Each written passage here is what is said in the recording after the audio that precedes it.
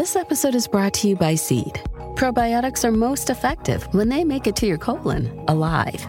That's why Seed developed a patented 2-in-1 capsule that safeguards viability of its DSO1 daily symbiotic through digestion to deliver the maximum dose to your colon. No refrigeration necessary. Visit seed.com/Spotify and use code Spotify25 to get 25% off your first month.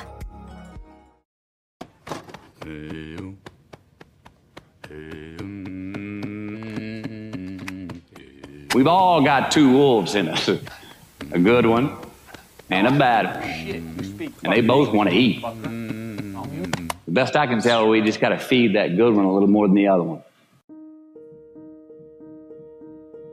Happiness is an emotional response to an outcome. If I win, I will be happy. If I don't, I won't. It's an if-then, cause and effect, quid pro quo standard that we cannot sustain because we immediately raise it every time we attain it. You see, happiness demands a certain outcome. It is result reliant. And I say, if happiness is what you're after, then you're going to be let down frequently, and you're going to be unhappy much of your time. Joy, though, joy is a different thing. It's something else. Joy is not a choice. It's not a response to some result. It's a constant. Joy is the feeling that we have from doing what we are fashioned to do, no matter the outcome.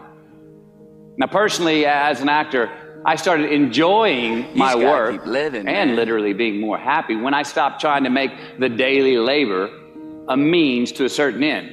For example, I need this film to be a box office success. You know, I need my performance to be acknowledged. I need the respect of my peers. All those are reasonable aspirations, but the truth is, as soon as the work, the daily making of the movie, the doing of the deed became the reward in itself for me, I got more box office, more accolades and respect than I ever had before. See, joy is always in process. It's under construction. It is in constant approach, alive and well in the doing of what we're fashioned to do and enjoying it. And the easiest way to dissect success is through gratitude. Giving thanks for that which we do have, for what is working. Appreciating the simple things we sometimes take for granted. We give thanks for these things, and that gratitude reciprocates, creating more to be thankful for. It's really simple, and it works. Now, I'm not saying be in denial of your failures. No, we can learn from them too, but only if we look at them constructively, as a means to reveal what we are good at, what we can get better at, what we do succeed at. All right, life's a verb. We try our best, we don't always do our best. And since we are the architects of our own lives, let's study the habits, the practices, the routines that we have that lead to and feed our success, our joy, our honest pain, our laughter, our earned tears. Let's dissect that and give thanks for those things. And when we do that, guess what happens? We get better at them, and we have more to dissect. It's a get-rich-quick on the internet, richest 15 minutes of fame world that we live in, and we see it every day. But we all want to succeed, right? So the question that we got to ask ourselves is what success is to us, what success is to you. Is it more money? That's fine. I got nothing against money. Maybe it's a healthy family. Maybe it's a happy marriage. Maybe it's to help others, to be famous, to be spiritually sound, to leave the world a little bit better place than you found it. Continue to ask yourself that question. Now, your answer may change over time, and that's fine. But do yourself this favor. Whatever your answer is, don't choose anything that will jeopardize your soul.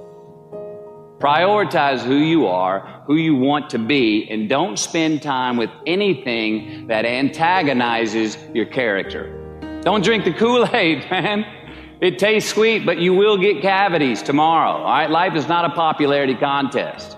Be brave, take the hill, but first answer that question, what's my hill? Well, for me, it's a measurement of 5 things. We got fatherhood. We got being a good husband. We got my health, mind, body, and spirit. We got career, and we got friendships. These are what's important to me in my life right now. Because I want to keep all 5 in healthy shape. And I know that if I don't take care of them, if I don't keep up maintenance on them, one of them is going to get weak, man. It's going to dip too deep into the debit section. It's going to go bankrupt. It's going to get sick, die even. So first, we have to define success for ourselves. And then we have to put in the work to maintain it. Take that daily tally. Tend our garden. Keep the things that are important to us in good shape. Defining ourselves by what we are not is the first step that leads us to really knowing who we are. You know that group of friends that you hang out with that they really might not bring out the best in you? You know, they gossip too much, or they're kind of shady. They really aren't going to be there for you in a pinch. Or how about that bar that we keep going to that we always seem to have the worst hangover from? Or that computer screen, right? That computer screen that keeps giving us an excuse not to get out of the house and engage with the world and get some real human interaction. Or how about that food that we keep eating, the stuff that tastes so good going down, it makes us feel like crap the next week, we feel lethargic and we keep putting on weight?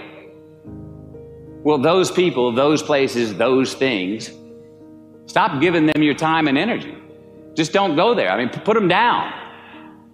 And when you do this, when you do put them down, when you quit going there, and you quit giving them your time, you inadvertently find yourself spending more time and in more places that are healthy for you, that bring you more joy. Why? Because you just eliminated the who's, the where's, the what's, and the when's that were keeping you from your identity.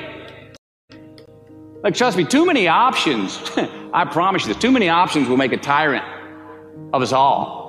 All right, so get rid of the excess, the wasted time. Decrease your options. If you do this, you will have accidentally, almost innocently, put in front of you what is important to you by process of elimination. Knowing who we are is hard. It's hard. So give yourself a break. Eliminate who you are not first, and you're going to find yourself where you need to be. Make voluntary obligations. I'm talking about the ones that we make with ourselves, with our God, with our own consciousness. I'm talking about the you versus you obligations. We have to have them. Now, again, these are not societal laws and expectations that we acknowledge and endow for anyone other than ourselves. These are faith-based obligations that we make on our own. These are not the lowered insurance rates for a good driving record. You will not be fined or put in jail if you do not gratify these obligations I speak of. No one else governs these but you. They are your secrets with yourself, your own private counsel, personal protocols. And while nobody throws you a party when you abide by them, no one's going to arrest you when you break them either, except yourself. An honest man's pillow is his peace of mind. And when you lay down on that pillow at night, no matter who's in your bed, we all sleep alone. These are your personal Jiminy Crickets, and there are not enough cops in the entire world to police them. It's on you. It's on you. We do our best when our destinations are beyond the measurement, when our reach continually exceeds our grasp, and when we have immortal finish lines. And when we do this, the race is never over. The journey has no port. The adventure never ends because we are always on the way. So do this, and let somebody else come up and tap you on the shoulder and say, hey, you scored. Let them run up and tap you on the shoulder and say, man, you won. Let them come tell you, you can go home now. Let them say, I love you too. Let them say, thank you. Take the lid off the man-made roofs that we put above ourselves and always play like an underdog.